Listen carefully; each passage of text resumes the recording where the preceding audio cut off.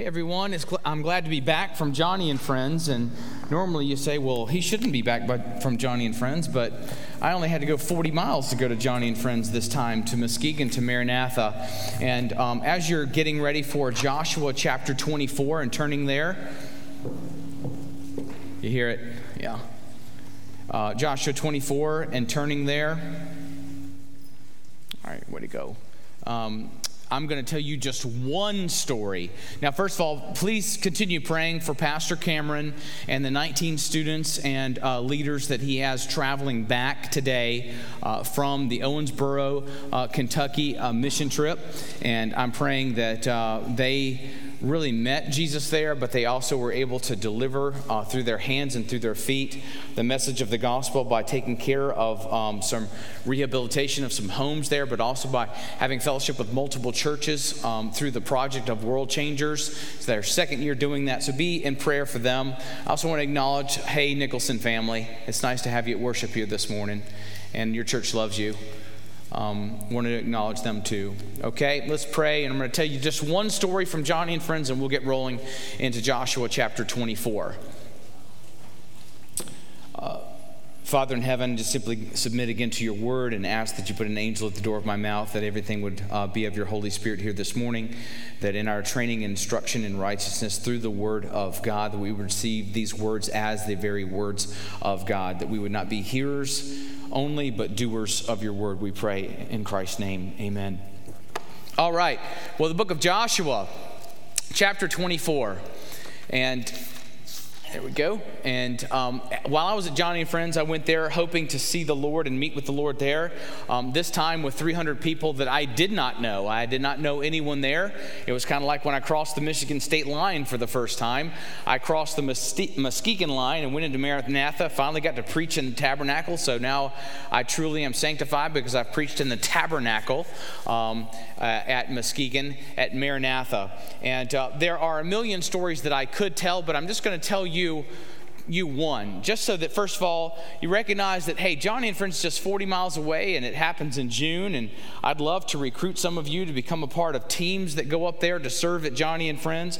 My daughter finally got to be a short-term missionary there after waiting her whole life, from birth all the way until now. She got to go and serve there at Johnny and Friends with Landon Van Every, the Van Every's daughter. And they had a unique person for sure that they were buddies to up there at Johnny and Friends. But there's this one fellow named Bruce, and Bruce was probably about 65 years old, but he was a short-term missionary. He was not a parent that was there. He was a short-term missionary.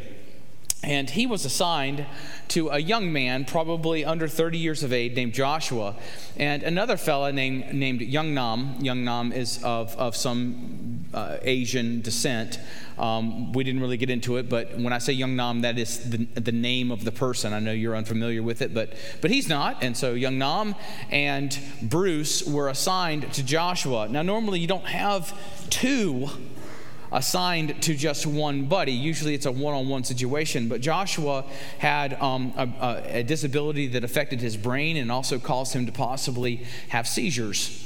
And so you had to be constant and vigilant in watching Joshua and making sure that he didn't seize up and bite his tongue or do something that could be truly life-threatening to his body.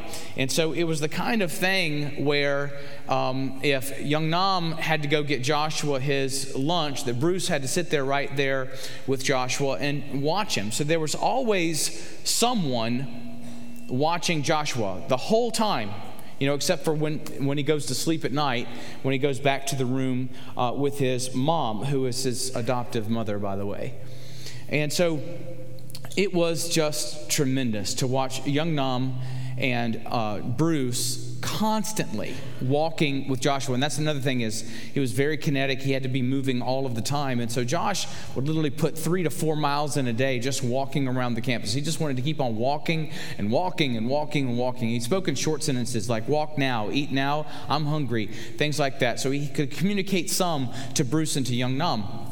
Well, I watched them be the front guard, the rear guard, the side guard of Joshua all week. And then we come to the talent show, which is the last night. It's a Thursday night. when it happens. And so you can imagine nearly as many people as are seated right here, probably more, about 30 or 40 more people. Should I move away, Tyler? Should I move back up here? Or it's just, you are 2 weeks away, congregation, from this problem being fixed with a complete overhaul. Just want you to know. And so we're at the talent show, and so we've got people going up there and singing the Star Spangled Banner, and it was the most easily blessed audience you could ever imagine. Everyone is cheering. Every person, whether they're a wheelchair user or whether they have some other form of disability, they're going up there and they're dancing. They're dancing to the Lord. They're singing to the Lord. They're even being comedic to the Lord. We watched an arm wrestling competition between two wheelchair users, and we cheered them on. It was absolutely fantastic. But Bruce, because he was with Joshua, he didn't see the talent show because his back was to the talent show the entire time. So while all of you, including me, would be seated in the tabernacle, Bruce is seated up against the back of the benches of the tabernacle, watching Joshua and keeping a vigilant eye upon him. How does that remind you of God? Right? His eye is on the sparrow. Even the hairs on your head are numbered. God walks to and fro about the earth, searching for those whose hearts are completely his, to show himself strong for them. God is a front guard, a rear guard, but he calls us also to be sober and to be vigilant. And so Bruce, I run into Bruce on Friday morning and I just say, Bruce, man, I tell you, it's been incredible watching you. And he says something nice to me about sermons or something like that. And I said, Bruce, I just got to know your story. Just tell me a little bit of your story. And he says, the reason why I think I got assigned to Joshua is I'm real familiar with seizures and epilepsy. And then he went on to explain that his first two children were born with a condition that caused multiple seizures. His firstborn, his daughter, he spent 5 hours with her before she went to heaven. And then a son, he didn't make it to his 18th month birthday. And so after hearing those crushing stories that he buried two of his infant children, I said, and you're here serving? And here was his answer. His answer was, well, yeah. And in my heart, I said, oh God, I could give you more. Oh God, I could lay down my life more. Here's a guy who has truly had several punches to the stomach, right? He's experienced some real tragedy in his life and some real hardship in his life, and it could have turned his heart away from God, but instead he ran to Jesus to serve him. How incredible is that? Praise God for a guy like Bruce that can watch after the Joshuas, because he reminds me of the pursuit of God in my life and the care of God in my life. Hey, let's take a look at Joshua 24 here this morning. Next week, we're going to start looking at Psalm 23, probably for the entire month of July. The Lord is my shepherd. As we head into a communion experience next week, we will tackle just simply that first verse. The Lord is my shepherd. But today in the Word, we're going to discover that faithfulness to God is a result of knowing His faithfulness to us, inspiring us to live by His power and by His grace. Now, when we come to Joshua 24, we know that Joshua 1 through 23 has already occurred. We know that the Deuteronomic law has been given to the Israelites. We know that they've been 40 years in the wilderness, that they've entered into the promised land. Where we are is very important for us to understand the context of the challenge that Joshua is going to give to us at this point. And so it's at this point where Joshua is about 110 years of age. Imagine that. The warrior Joshua, the military leader Joshua. But he's not just a military leader, he's a servant, and he's a spokesperson for God to Israel. And it appears that they have been about 25 years in the nation, or since they crossed the Jordan and took Jericho, quickly taking Ai as a stronghold and then establishing themselves as a religious center at Shechem and creating a southern group and a northern group of defending nations as they are taking that land. So that's the context of where we are. They're in the land that, if you go back and look through Joshua, there was lots of lands that the peoples didn't initially take that they were supposed to take, and Joshua had to challenge them to do that. The people groups went into that land, and so they are now, because they have left Egypt, they've left the wilderness, they've entered back into the land that God had promised to their people, that God had brought Abram to out of Ur of the Chaldeans into the land of Canaan again. They are back in that place which God promised to them. And so this is a moment of truth. 40 years of wandering in the wilderness. 25 years of taking that promised land. There is now no turning back. And why would there be? There's a spiritual concept there when we say no turning back. We even sang this morning, I have decided to follow Jesus. No turning back, no turning back. And why would we turn back? Back to bondage? Back to hopelessness? Galatians 5:1 says, it's for freedom that Christ has set you free. Why return to a yoke of slavery? Why would we want to return to the hopelessness and the helplessness of being in a sinful state?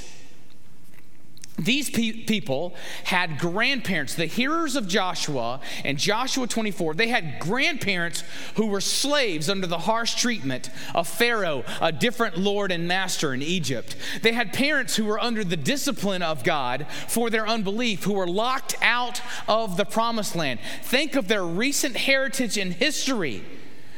All you have to do is think back to their grandparents to know that in their hearts there would be a longing for freedom, a longing for possession, a longing for the God who promised to give them land, to make them a people, and to be a blessing to them, a longing for them to possess all of that.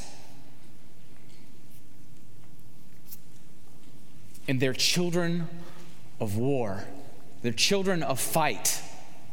There are people that had to go and possess. They had to go and fight for this possession. And this possession, it was taken.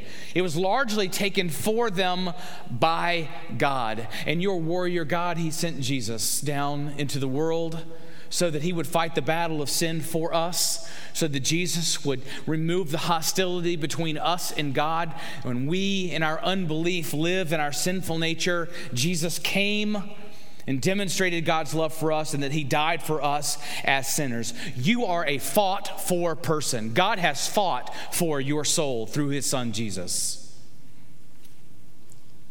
And the gospel of Jesus Christ contends that Jesus came to end all of that hostility, all of that sin, to remove that persecution of the curse, that living in a land that doesn't belong to us, because we were meant for better. We were meant for something greater. We were meant for holiness, to come and to defeat death and all of its sting, to replace a depraved, broken, sinful heart with a new heart created in Christ, to be the righteousness of God. That's what Jesus did for us. That's how Jesus fought for us. And so they are at a moment of truth. There's a decision that has to be made. There's a calling together of the people. Plus, we're at the conclusion of a chapter of their lives. A chapter that says, do you see what unbelief does? It forces you to wander around in a wilderness, in a place where you don't belong. Do you want to have lords and masters over you like you had back in Egypt? It's the conclusion of a chapter, and it's the beginning of a new day. These will be the people who possess the promised land. The state of Israel is going to be established, and Joshua is critically concerned in Joshua 23 and 24, but in Joshua 24, he's critically concerned about the people having the ability to be faithful to their covenant-making God, because this is what he's going to establish with him. He's going to say, God's a covenant-making God. He's going to reach all the way back to the faithfulness of God in his first call to Abram. To choose Abram and to make a people out of Abram and to be the covenant God of Abram, always pledging his faithfulness to this people, Israel. We're going to see this morning We're going to discover that faithfulness to God is a result of knowing His faithfulness to us. And it inspires us to live by His power and by His grace. And so if you look down at our passage for study, Joshua 24, and look at verses 1 through 13 first, we're going to see 3 reasons why we should be faithful. And the first reason is the primary one. It's the overarching one. It's the umbrella reason. It's because God has been faithful. Imagine being a part of this heritage and this lineage of God's faithfulness to the people of Israel. It says there, Joshua gathered all the tribes of Israel to Shechem. So there was an ingathering. There was after all of this possessing and stuff, there must have taken time for this to happen. He summoned the elders, and so he got the word to them, the heads, the judges, and the officers of Israel, and they presented themselves before God. And so this is a spiritual ceremony. This is a spiritual act. This is dripping with meaningfulness and spiritual significance as it gathers the people. And it says there in verse 2, and Joshua said to the people, thus says the Lord, the God of Israel. Joshua is saying, I am a spokesperson for God now. Where are you willing to be a spokesperson for God? Are you willing to speak Christ into your children, into your grandchildren? Are you willing to be a spokesperson for God, for what God desires in another heart or life? Are you willing to face even the pushback of people who don't want to possess the land that is theirs in Christ? Joshua stands up and he's a spokesperson for God. And he says, long ago, your fathers lived beyond the Euphrates, Terah, the father of Abraham and Nahor, and they served other gods. He's talking about the land of Ur, away from Canaan, before Abram moved. And he says, then I took your father Abraham from beyond the river and led him through all of the land of Canaan, and made his offspring many. I gave him Isaac, right? And in that statement, I gave him Isaac. If we are the Israelites there and we're standing there, we understand what I gave him Isaac means. It means I broke through impossibility with a very old man and a very old woman, a woman who was barren and childless her whole life. And I brought my seed, and I delivered Isaac to Sarah and to Abraham. And to Isaac I gave Jacob and Esau, another miraculous story that comes from there. And I gave Esau the hill country of Seir to possess, but Jacob and his children went down to Egypt. He's following the story of God's faithfulness now. And now they're in Egypt. And so we're turning just a tiny little corner from the story of Genesis, all the faithfulness of God in Genesis.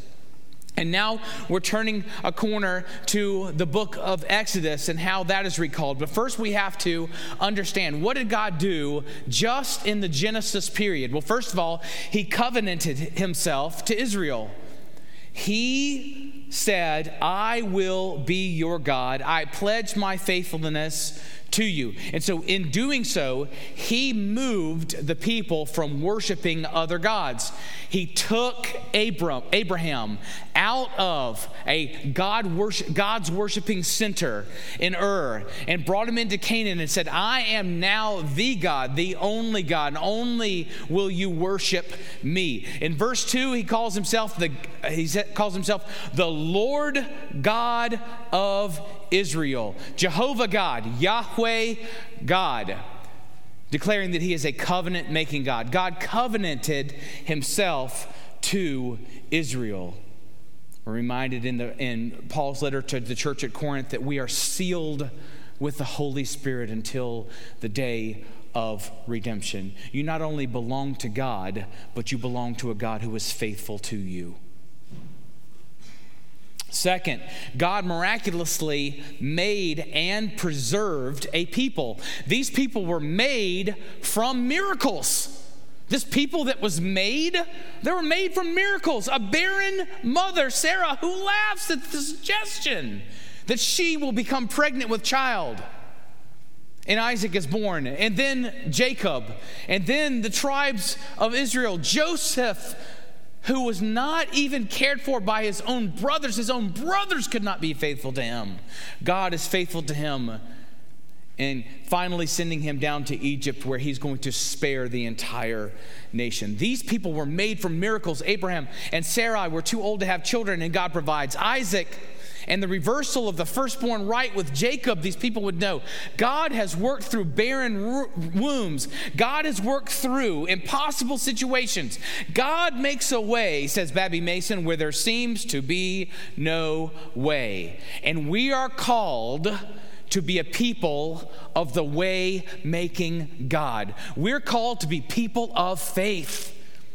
We're called to believe in this God of Abraham, Isaac, and Jacob, this miraculous way-making God. That's who we're called to be. God spared Joseph, even when God's people, his very brothers, would not spare Joseph. Isn't that amazing? God is working for me even when I'm working against him. Take that, just that statement, and apply it this week in your life. God's working for me even when I, in my stubbornness, in my rebellion, in my lethargy, in my apathy, I am working against him. And Jesus says to the Apostle Paul, Paul, why do you kick against the goads? I'm unstoppable.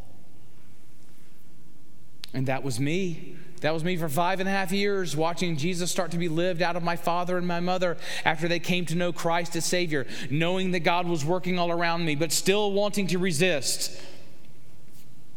And so Genesis is summed up in just those first 4 verses. The faithfulness, the covenant of God is summed up in just those 4 verses. And then we begin in the 5th verse, looking at the God who delivered Israel from her enemies. Look at the 5th verse. We are moved now to the period of the Exodus. And it says in verse 5, and I sent Moses and Aaron, and I plagued Egypt with what I did in the midst of it. And afterward I brought you out. Then I brought your fathers out of Egypt, and you came to the sea. And the Egyptians pursued your fathers with chariots and horsemen to the Red Sea. Again, death imminent. Again, impossibility. And they cried to the Lord. He put darkness between you and the Egyptians, and he made the sea come up upon them and cover them. And your eyes saw what I did in Egypt, and you lived in the wilderness a long time.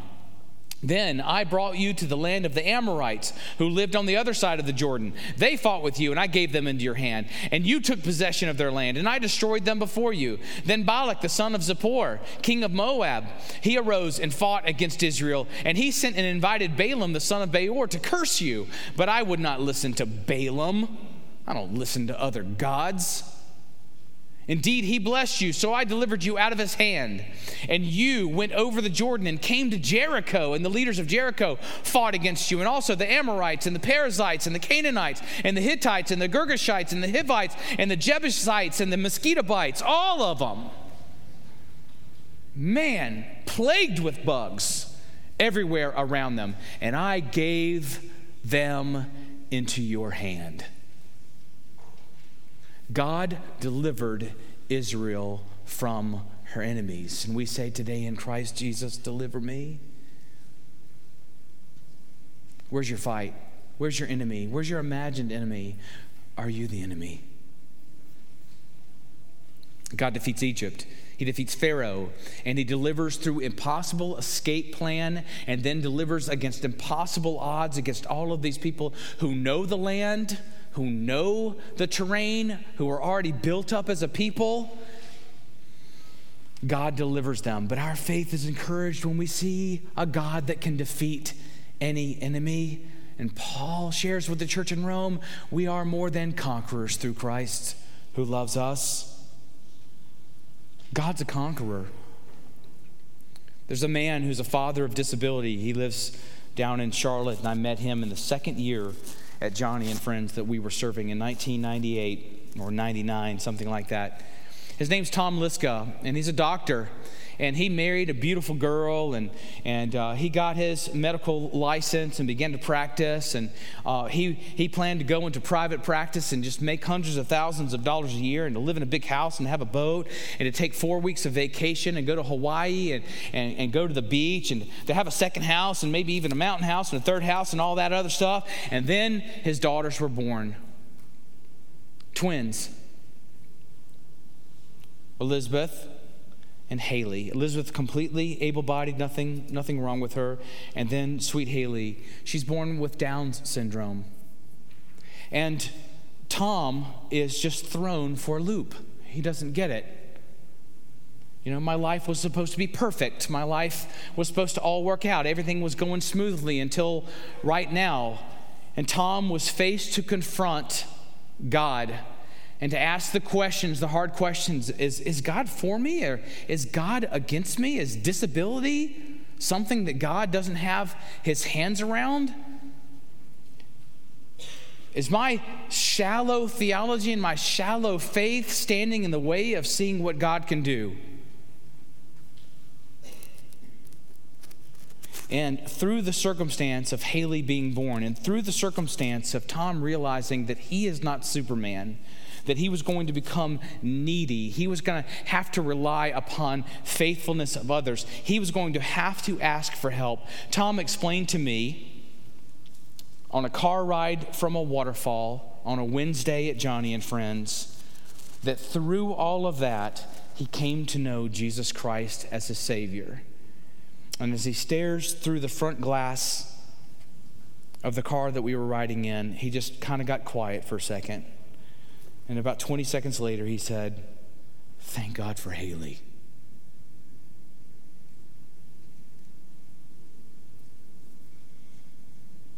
God can defeat any enemy. He delivers Israel from her enemies. How encouraging is that to us? God conquered the Amorites. He defeated the faith-extinguishing curses of Balaam. He defeated the leaders of Jericho. And if we read 3 more verses, 12 through 14, God fought for the promised blessings. God's name is at stake. He promised these blessings. If he does not fight for them, he's not worth following. And it says, verse 12, "And I sent the hornet before you, which drove them out before you. The 2 kings of the Amorites, it was not by your sword or by your bow. I gave you a land on which you had not labored, and cities that you had not built, and you dwelt in them. You eat the fruit of vineyards and olive orchards that you did not plant." What's the hornet there? I sent the hornet. Well, most conservative scholars suggest that it's the fear and dread that the other nations have of this single God of Israel. Here, these other nations, they've got plenty of gods that they can call on. They're polytheistic. If one God doesn't work, they'll call the next one and the next one and the next one and the next one. But Israel's got one God when they've got dozens. And just invoking the name of their God and hearing their promise-making God tell them that he will fight for them, the strength of other peoples melted before the Israelites. God sent the hornet. But we should see the contrast at how little the people of Israel actually did. God sent a hornet ahead of them. He scattered the people ahead of them. And God will characterize those battles and the conquer of the land as you didn't do much. And that's faith, isn't it? That's my life. I really didn't do much person. I'm a person trusting in Jesus. I'm a person that Jesus died for. I didn't really do much person. God was my battler. The battle belonged to the Lord. The battle was won for me in Jesus. The people's hearts just melted by hearing what God could do. I'm a one heart at a time person, and I'm one heart at a time again. I want you to know that I'm out there and I'm sharing, and I worked on a neighbor a little bit yesterday, but 2 weeks ago, before I went to Johnny and Friends, I went to the gas station, and my young men's group, you know who I'm talking about, I went to go and see this guy, Corey, and post-surgery, and Corey was there with a new partner working at night, and I won't tell you her name because I don't have permission to share that, but she was there, and so I go there and I start sharing another portion of my testimony and talking with Corey and asking how he's feeling and stuff like that. And Corey says, "Look, I got to go change trash cans. I got to do all these things." And so this young lady that's there, she says, "Well, I really identify with what you're saying." And she does that whole Samaritan woman thing at the well, you know, like, well, our people worship. So she gets real church and religious, and she goes, "Well, my mom, I think she's like a Baptist or something, and this and this and this." And I say, "No, I really don't care. It doesn't matter. I said, if you give me 5 minutes, I can tell you about what God can do in your life. And I shared my testimony very quickly, and I said, it doesn't matter what church you go to. It doesn't matter which Bible that you're reading. What matters is that you acknowledge that God, through his son, Jesus Christ, loves you so much that he came to die for you. And in doing that he can take you and give you a new life, a life that you've always wanted, that your soul is longing for. And God is calling you to do that. I can't tell you her name again, but God is calling you to do that. And her heart just melted right there, and tears started to come into her eyes. And I said, hey, he's got my phone number. You copy it down and you call anytime that you want. I went home and told my wife that I talked to a girl at a gas station, okay? But here's my phone number. You call me whenever you want to so we can talk more about Jesus. And she said, I just might do that. I go in 2 days later, and Corey says, she gone. She gone. I said, what? They shared the circumstances. She moved back to Saginaw to be with her mother. A lot of things happened to cause her to do that, and she quit her job there at the station, and basically it's the last chance, church, for me to share with her the truth of the gospel. I'm so glad that God gave me that opportunity to see her heart melt. Who's your one heart at a time? Who are your one heart at a time people? You never know when you'll have the last opportunity for God to go before you and to share with them. We are a one God people. We're not a many God's people. We're not a rely upon ourselves. We're not a turn ourselves into a God people. We are a one God people. Just as the psalmist David says in Psalm 23, the Lord is my shepherd. I shall not be in want. God fought for the promised blessings of his people, and the hearts of surrounding people melted before him. Also, God's strength and power went before Israel.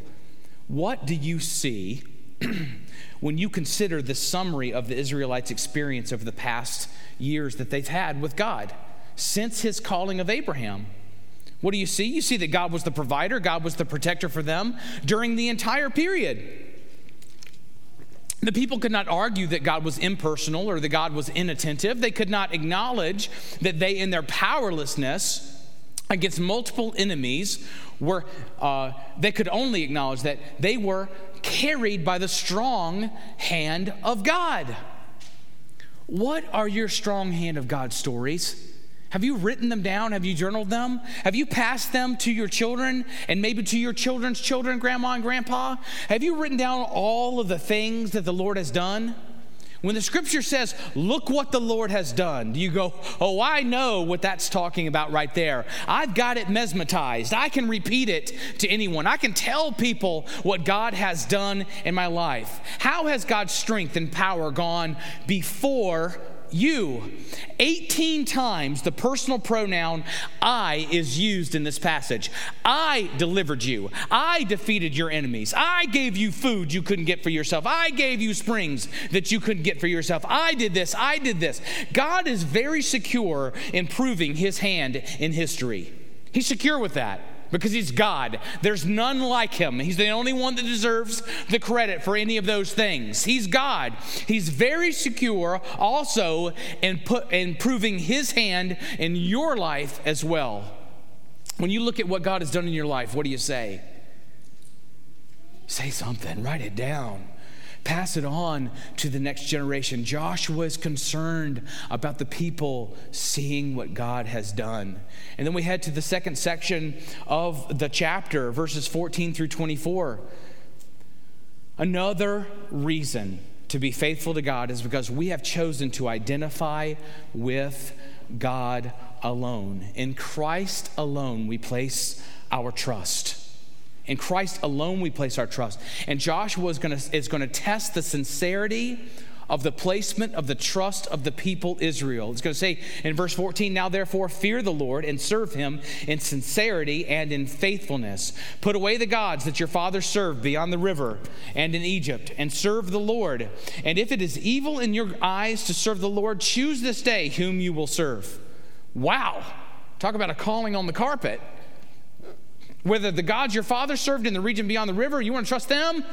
Go trust them. Or the gods of the Amorites in whose land you dwell. But as for me and my house, and Joshua is saying, me and the realm of all of my responsibility, fathers, mothers, grandparents here, soon to be marrieds, the realm of all of my responsibility, my God-given authority, as God has structured my house, as for me and my house, we will serve the Lord. It is a choice that demands complete loyalty and integrity. It's a choice that demands complete loyalty, integrity. Fence sitters need not apply. There is no other God that you can serve alone. There's no other God that you can faithfully align yourself with exclusively. Integrity and loyalty, they dictate that we give exclusive worship and dedication to a God who is above all gods. There is none like him. And what's the practice of worship and devotion that Joshua is calling his people to? To be faithful to God and to reject false gods. To be faithful to God and to reject false gods, because it's a choice whose sincerity will be tested. Look at verse 16. Then the people answered, far be it from us that we should forsake the Lord to serve other gods. For it is the Lord our God who brought us and our fathers up from the land of Egypt, out of the house of slavery, and who did these great signs in our sight and preserved us in all the way that we went and among all the peoples through whom we passed. And the Lord drove out before us all the peoples, the Amorites who lived in the land. Therefore, we will also serve the Lord, for he is our God. They're saying, yes, we recognize. Joshua was going to test that. But Joshua said to the people, you're not able to serve the Lord, for he is a holy God. He is a jealous God. He will not forgive your transgressions or your sins. If you forsake the Lord and serve foreign gods, he will return and do you harm and consume you after having done you good. And the people said to Joshua, no, but we will serve the Lord. Who do you have in your life that's testing the sincerity of your faith? Who do you have in your life that challenges you to follow Jesus? Is your fellowship with the body of Christ secure enough to where someone could say, how's your heart? Are you in the Word? How can I pray for you to become more holy as God is holy? Joshua puts their sincerity to the test. Who here hasn't made a half-hearted profession? Who here hasn't been insincere at least once in declaring praise to your God? Joshua says, we do that. We do that. God, take our insincerity and put in there devotion and faithfulness through your Son, Jesus Christ. Isn't the sincerity of your faith, the sincerity of my faith being tested today? The sincerity of my faith was tested all week at Johnny and Friends, as I watched, as I observed, as I interacted with other people. Are not rival gods out there serenading you daily today, suggesting to you that your God is not enough? And yet we sang this morning, Christ is enough for me. Our act of loyalty back to God is also a choice that purifies our worship. Because look at the next few verses. Then Joshua said to the people, you are witnesses against yourselves that you have chosen the Lord to serve him. And they said, we are witnesses. Our name is going on the dotted line. We're going to stand right in there in that promise. And he said, then put away the foreign gods that are among you and incline your heart to the Lord God, the God of Israel. You see, sin has consequences. Drifting away has consequences. A call to commitment is a call to be spared of the deadness of my heart and the drought of my sin, living in an unrecognized land. So he says, incline your heart. And the people said to Joshua, the Lord our God we will serve, and his voice we will obey. Now 3 times the people have said, we will serve the Lord. Has your faith been tested? Has the sincerity of that been tested? Have you come around and said, yes, I will. No, I want. And yes, I will serve the Lord, because faithfulness must be passed to the next generations. That's the third reason to be faithful to our faithful God. Verses 24 to 28, and the people said to Joshua, the Lord our God we will serve, and his voice we will obey. So Joshua made a covenant with the people that day and put in place statutes and rules for them at Shechem. And Joshua wrote these words in the book of the law of God. And he took a large stone and set it up there under the terebinth that was by the sanctuary of the Lord. And Joshua said to all the people, behold, this stone shall be a witness against us, for it has heard all of the words of the Lord that he spoke to us. Therefore it shall be a witness against you, lest you deal falsely with your God.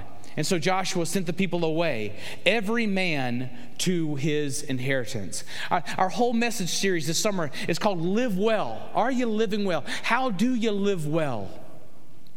Well, a part of that is in your holy commitment to God, so that you would have holy desire for God, so that you would have holy behaviors that please God, so that you would reaffirm the will of God for your life, so that you might live well. Follower of Christ today, recommit yourself. Say, yes, I will. No, I won't. Yes, I will. When do we covenant renew? Where are you God aloning? God only. None of the other rivals, none of the other fake sufficiencies. God alone. Joshua draws up an agreement and binds the people to a pledge.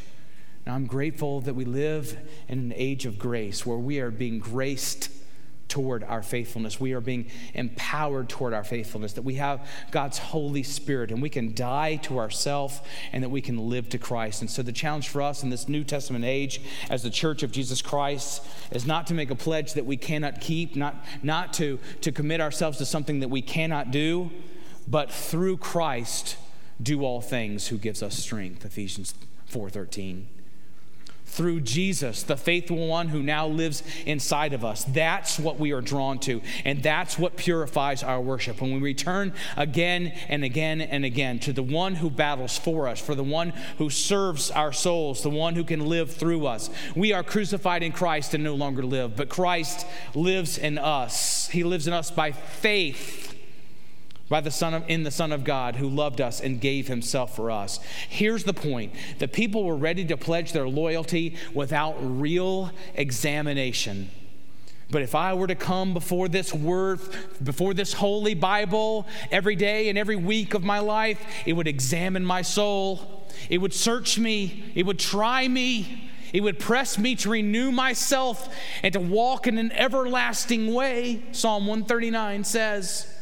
It would go on the offensive, and it would challenge me as Joshua challenged the insincerity of the people Israel. Joshua says, there's still some gods in your worship. You say, oh, I'm really committed. I'm dedicated to Jesus.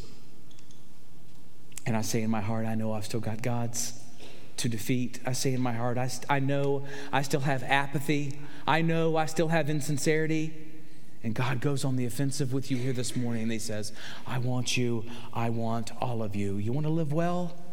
Then what have you concluded? Let's take it to our neighborhood. And Jeremy, come on up here and let us finish with that song, Christ is Enough.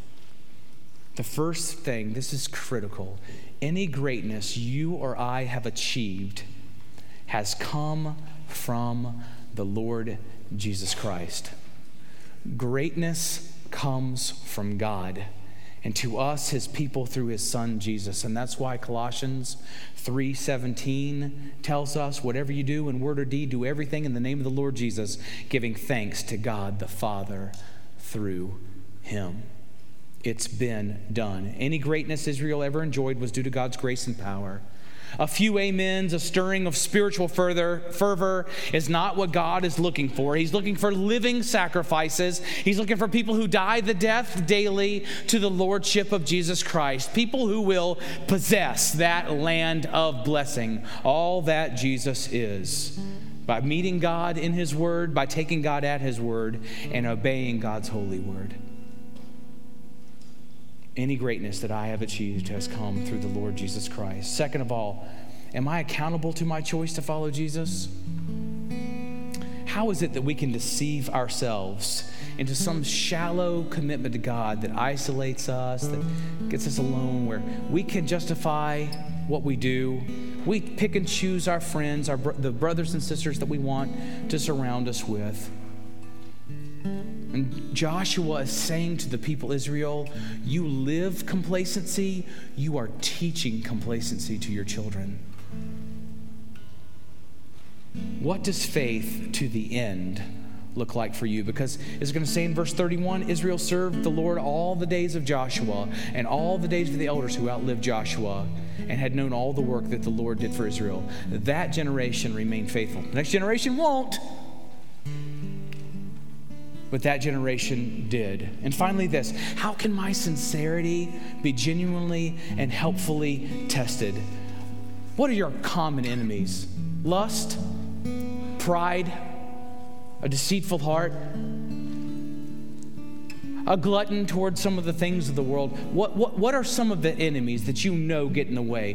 Hey, as you worship and you conclude here this morning, not only say, I will serve the Lord. Say, no, I will not worship those other gods. Let's pray. Father, I pray that this body of believers would live well. I pray that, Father, that through your word and even through the life of the church, that our sincerity in following Christ would be tested. We're so grateful for your Holy Spirit that gives us our sense of belonging to you and gives us our desire to behave unto you. We thank you for your word that shows who you are and proves you faithful to us time and time again. We thank you for the experience of Christ in us that is also a testimony of your faithfulness. God, you are faithful. Help us to be faithful to you. And Father, where your Holy Spirit convicts this morning, Father, have your way. Be glorified in us, we pray. In Christ's name, amen.